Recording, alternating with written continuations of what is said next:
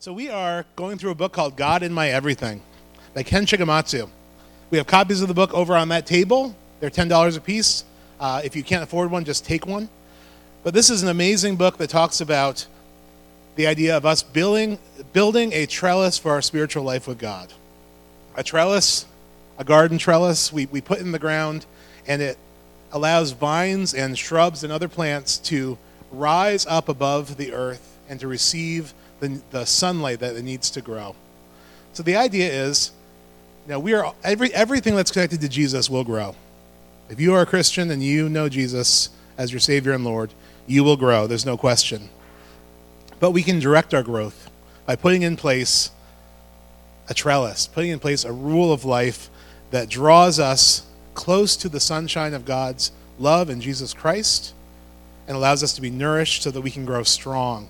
It says in the gospel, Jesus says, I am the vine, you are the branches. If a person remains in me, they will bear much fruit. Apart from me, you can do nothing. A branch, when it falls off of a vine, it might look fine at first, but it starts withering, and it dries up, and it's no good for anything anymore. But when we abide in Jesus, we bear much fruit. That's what this trellis idea is all about. So we have talked about different parts of the trellis. We've talked about the discipline of keeping a Sabbath, of resting in the Lord. We talked about it the first week as being a foundational part of our life. The Sabbath was made for us. It wasn't made for God.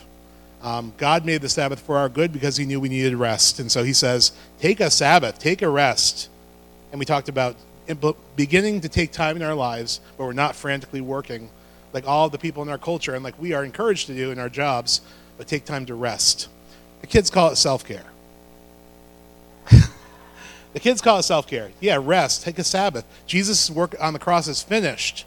None of us are going to be dying for our sins because Jesus died for our sins. His work is done. So we can be done too sometimes. Prayer. Prayer is a central way we talk to Jesus, talk to God, grow in our faith. Being in the scriptures, doing sacred reading of God's word, hearing what his word has to say. We talked about our body. We talked about play, about not being, we talked last week about not taking ourselves so seriously and just trusting in God that we can even be playful, we can be silly, we can have fun. We need to relax, we need to chill out because Jesus has paid the price for us. And today we're talking about money, everyone's favorite topic. Everyone's favorite topic, money. This week we had the lovely experience of 2 car problems, and it's going to result in dropping money. It seems like every time, for most of you, I know the truth is, as soon as you get it, it seems to go through your fingers pretty quick. So money is a transient thing.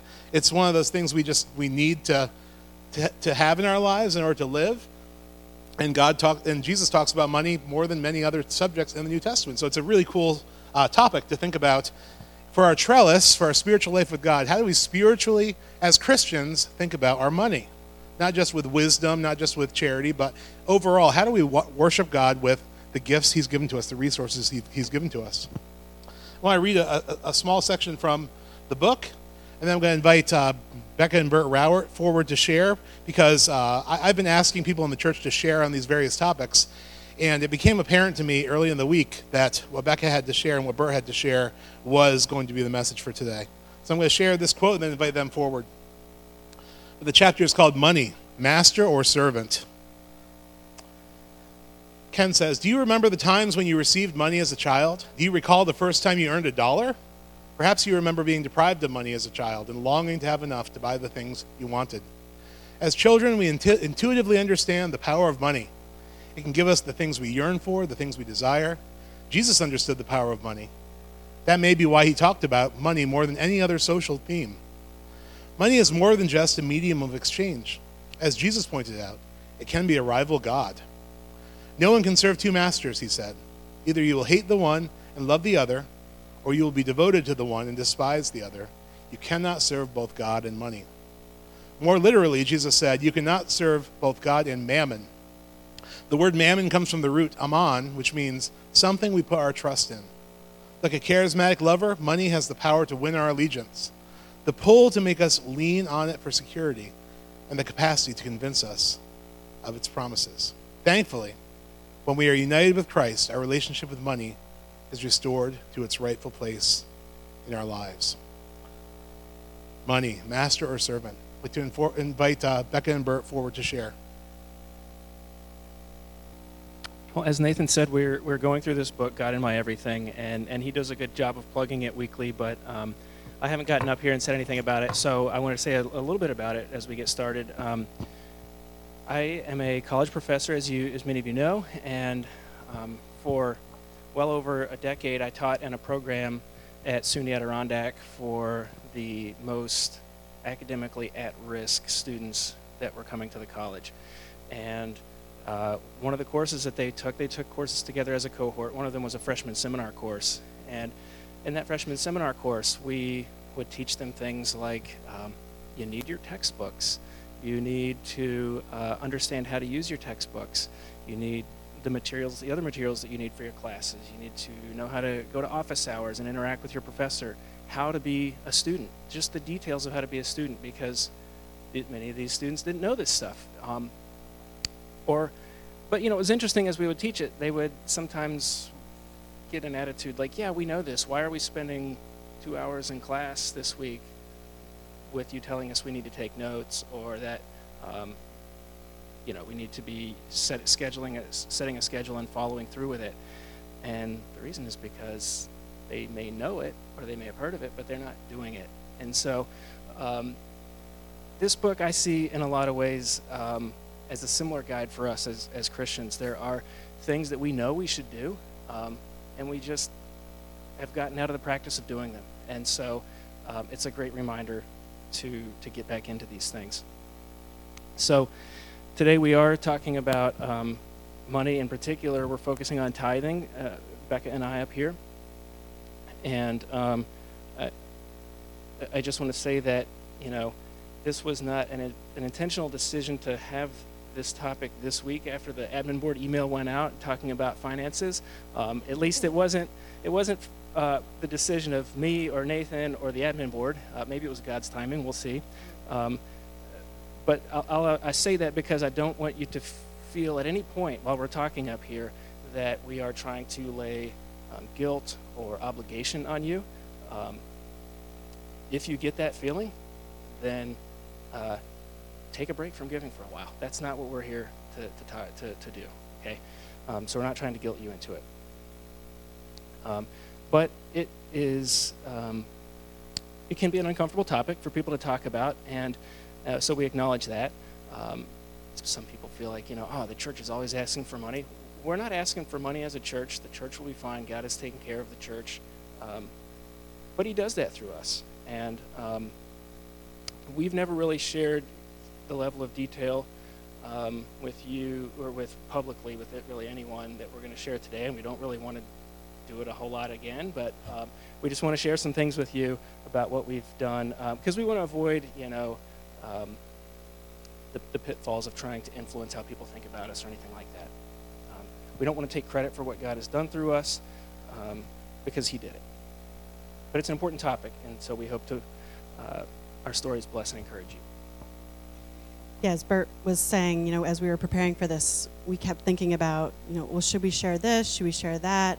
Because again, we don't want this to be about us. And even this morning, before I got out of bed, I was like, okay, well, maybe we should get rid of that story or get rid of that story and just kind of focus on, just kind of I don't know, just make it less personal and just kind of just say,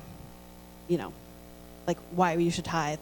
And so I have the Bible app on my phone, and maybe a lot of you guys do too. And the verse of the day is, "In the same way, let your light shine before others, so that they may see your good deeds and glorify your Father in heaven."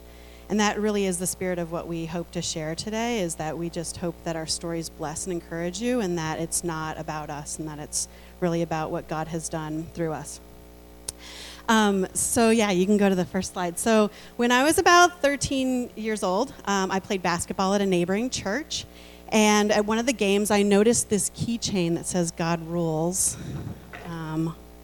on the youth pastor's keychain.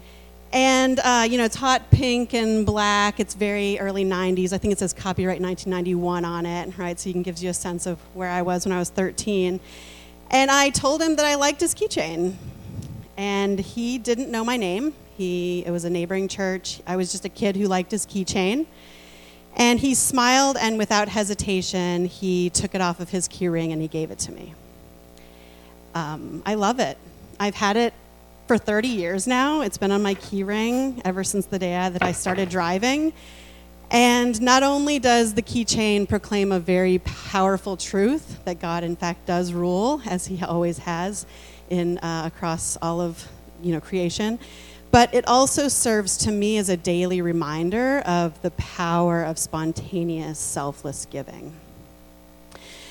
For some history, I grew up in a church that did tithing through pledges, and so maybe you did too, but this meant that the elders and the pastors would come to our house, and they would explain the importance and the impact of tithing as a spiritual discipline. And then they would get everyone to fill out in writing a commitment card with their annual pledge.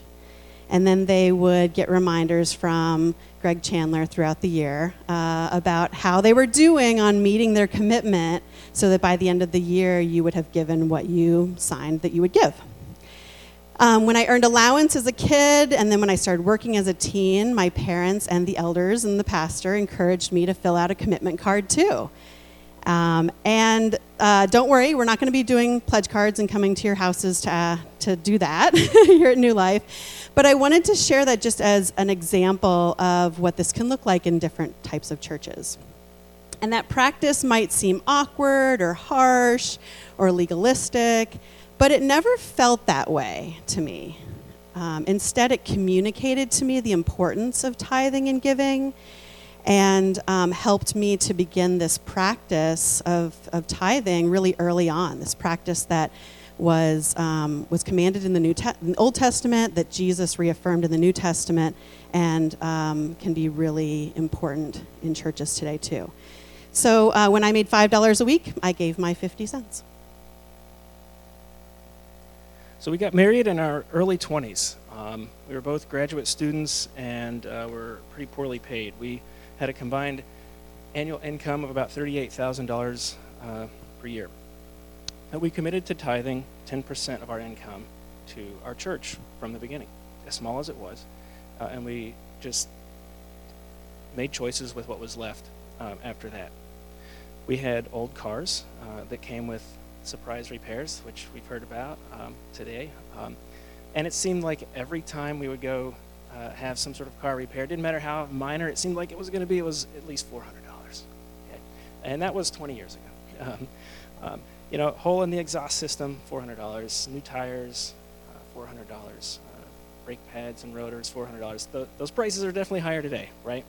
But then at some point in life, as time went on, we started to realize that we could absorb that $400 hit, and it wasn't the end of the world, right? It was tough at first, but as income grew or our savings grew or whatever, we could weather those $400 storms, and so we didn't have to scrounge, and we could comfortably write the check and move on.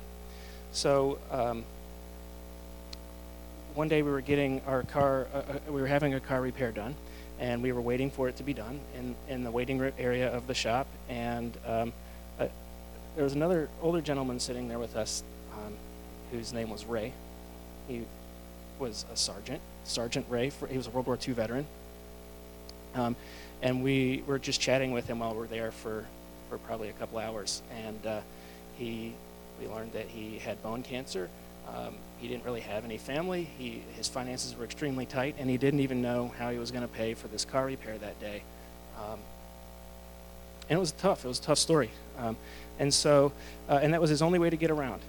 He didn't have, others around that could take him around. So, our repair was finished. We paid, and we went home. And then we just kind of came to the realization, I think we could pay for Sergeant Ray's bill. So we called up the body shop or the repair shop and paid it. And so after that, we started a practice of occasionally having pretend car repairs from time to time. Our cars would be fine, but we wanted to pretend that they needed something new, or find a way to give that $400 or so. And so we would write a check above and beyond our 10% church tithe and send it to a local or national charity doing work that Jesus would support. And the number and amounts of these pretend car repairs have grown over the years and fun in amazing ways. And now I realize some of you are not financially at a point where you're ready to have pretend car repairs. Maybe not even real car repairs. If that's the case, start with your 10% church tithe and try to get your finances under control to the extent that you have control, and simplify your life. But I also think that some of us are at a point where we can do these things. We can have pretend car repairs. And if so, I encourage you to write a check to the Church's Benevolence Fund, Capital City Rescue Mission, World Vision, Schenectady City Mission, Zelchers of Saratoga, Compassion International, or another organization that's doing kingdom work. So I was reading through the book of Luke in the month of December, and two passages jumped out at me. The first one is in Luke 3, and here John the Baptist was going around preaching about the repentance for the forgiveness of sins, preparing the way for Jesus' ministry. And John was mad at all the people for their wickedness. He called them a brood of vipers, and he was telling them to prove by the way that you live that you have repented of your sins and turned to God. Prove by the way that you live that you have repented of your sins and turned to God. And so verse 10 starts and says, "What should we do then?" the crowd asked, right? They're like looking for like practical ways that they can prove that they have repented of sins. And John answered, "Anyone who has 2 shirts should share with the one who has none, and anyone who has food should do the same." Even tax collectors came to be baptized. "Teacher," they asked, "what should we do?" "Don't collect any more than you are required to," he told them. Then some soldiers asked him, "And what should we do?" He replied, "Don't extort money and don't accuse people falsely. Be content with your pay."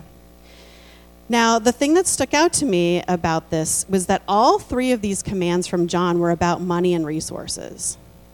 Of all of the possible sins and bad behaviors that he could have called out the people for, he focuses on behaviors surrounding money.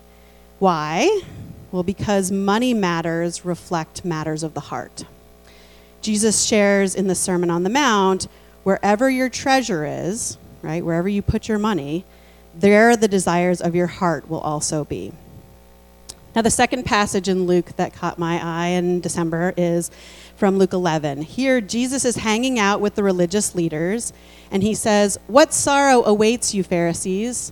For you are careful to tithe even the tiniest income from your herb gardens, but you ignore justice and the love of God.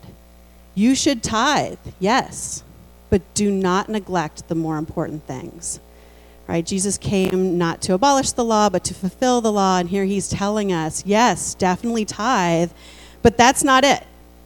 He affirms that tithing is the minimum that we should be giving back to God. Even the Pharisees did that.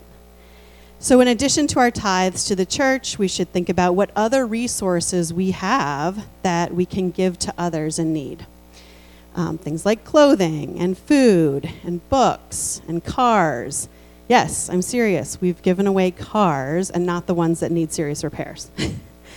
But not like Oprah does, right? Not like big and bold and loud and proud and look at me, right? It's these like subtle, here's a need and let's meet it for the sake of bringing glory to God. And in addition to our material gifts, our treasures, we also have the gifts of our time and our talents. So my question for you to think about is, how can you take what God has given you, whether it's treasures or talents or time, and bless someone else by giving it to them? Okay, so why should we tithe and give extravagantly? So Bert and I have put together 5 good reasons for you, and they all start with T. That way it's helpful to remember them beyond today. Just like tithe. Exactly. Okay, reason number 1, God told us to do it. So in Leviticus 28:30, God's people were commanded 1/10 of the produce of the land, whether grain from the fields or fruit from the trees, belongs to the Lord and must be set apart to him as holy. Jesus freed us from the many Old Testament rules like this, but he also said he didn't abolish the law, but came to fulfill it. As we shared in Luke 11, Jesus said, yes, keep tithing, plus show justice, mercy, and faithfulness. So tithing is an opportunity to act out of obedience and respect.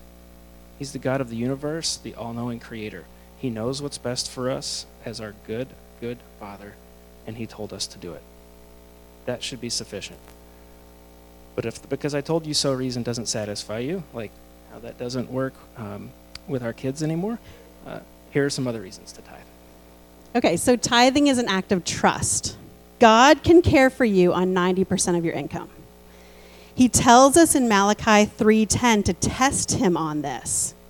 It reads, I am the Lord all-powerful, and I challenge you to put me to the test. Bring the entire 10% into the storehouse, so there will be food in my house. Then I will open up the windows of heaven and flood you with blessing after blessing. So tithe and see what happens. Do you know people who manage to live comfortably on less than you make? About 10% less? Surely you can live off of less too. It's likely very doable, but just requires a decision to follow through. Sacrificing a portion of our earnings reminds us that we rely on God to meet our needs. It puts God and the work of building up his kingdom first, ahead of all other goals, priorities, and financial matters. It's an act of surrendering and trusting that it will be better than okay. Jesus said in his Sermon on the Mount, but seek first his kingdom and his righteousness, and all these things, all of that other food and shelter and clothing, will be given to you as well. All right, number 3, tithing is an act of thanks. Tithing reminds us of the blessings that we've received and helps us to focus on gratitude toward the giver. It centers God as the provider of all that we have. God gave you 100% of what you have.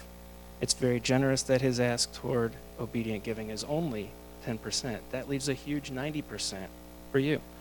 Although, of course, we are to be good stewards with that 90% too.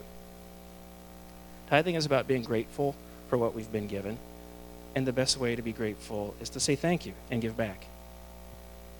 In tithing, we give a small gift to God in response to his many gifts to us. Scripture tells us that God loves a cheerful giver in 2 Corinthians chapter 9, verse 7. We are so secretive about our tithing here in the U.S. We have dear friends from Ghana who share that for the offering every week during the church service in Ghana, the people dance up to the front of the sanctuary while singing worship songs to put their offering into the basket. You can YouTube it. They are so grateful for what God has given them that they can't help but dance and sing as they give it back. That's because tithing is an act of worship. We give online, but it's not automatic. We reaffirm it each week as an act of worship and thanksgiving by submitting that electronic payment. What would it look like if our weekly giving, if giving our weekly 10% was not a chore or a duty that we begrudgingly fulfill because the church leaders told us to, but rather it came from a place of celebration and gratitude?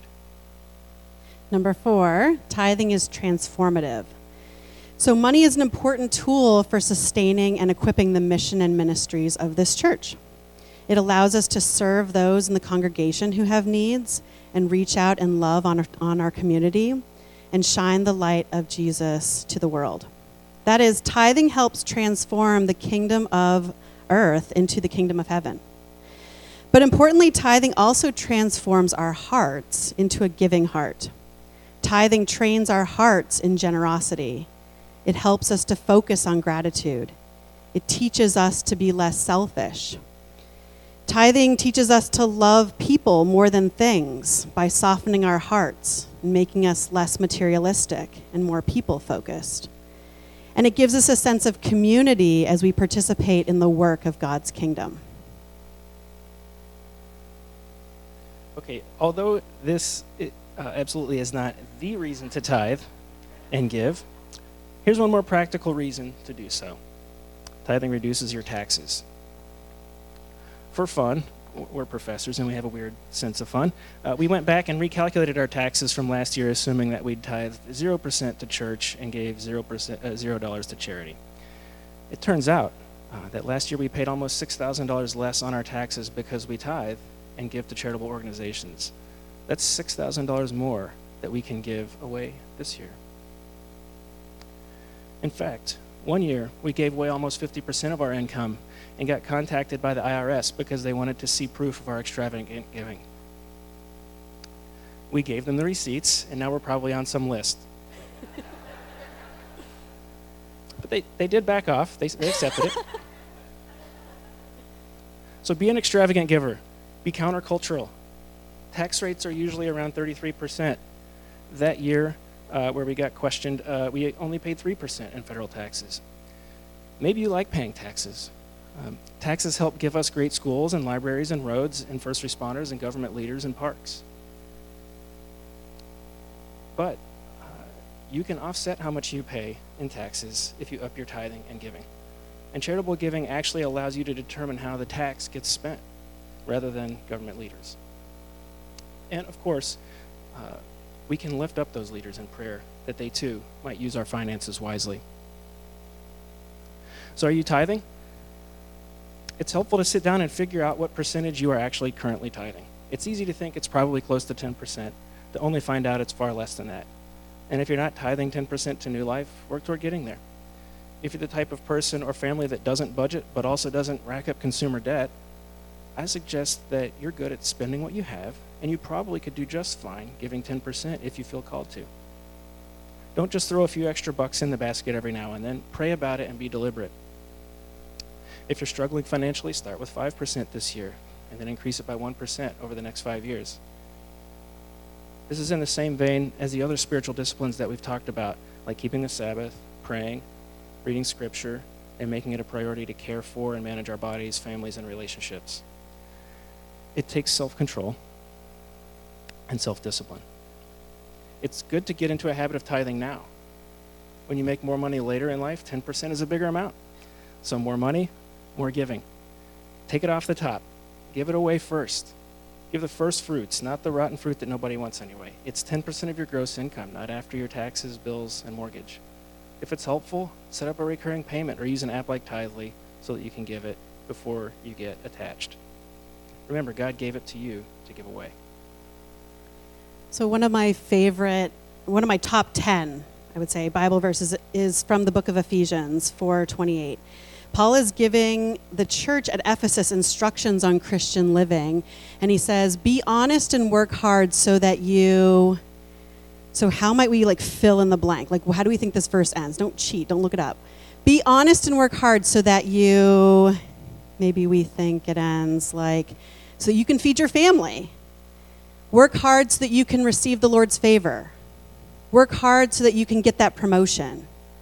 Work hard so that you will be rich and famous. Work hard so that you can move out of your parents' basement. Work hard so you can pay your bills, get a bigger house, can be proud of yourself. Work hard so that you can shop harder. It doesn't end any of those ways, even can receive the Lord's favor, right? There are some tricky ones in here. But it says, be honest and work hard so that you will have something to give to people in need. Be honest and work hard so that you will have something to give to people in need. Work so that you can give. I love it because it's so unpredictable and so countercultural. How does it change things to think that your purpose in going to work and earning a paycheck is so that you have money to give away? In God in My Everything, Ken asks, how much money do you feel you need to make you happy? About 10% more? But that 10% soon swells to another 10% and another and another.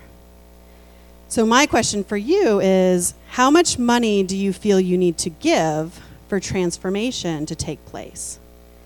Not just transformation here at New Life, but transformation in our local community, transformation in the world, and transformation in your own heart.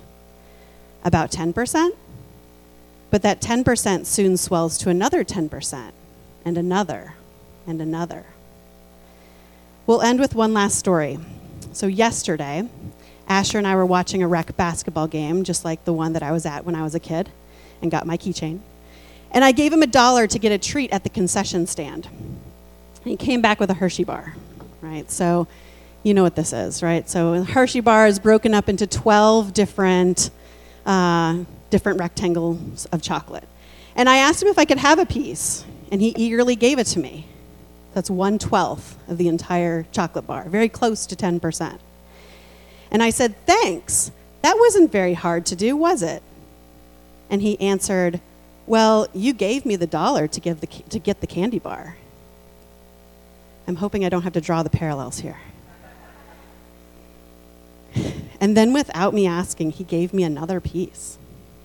1/6, 17% of all that he had. Start with 1/10. See if it's hard. And then see if your heart doesn't yearn to give more. Thank you.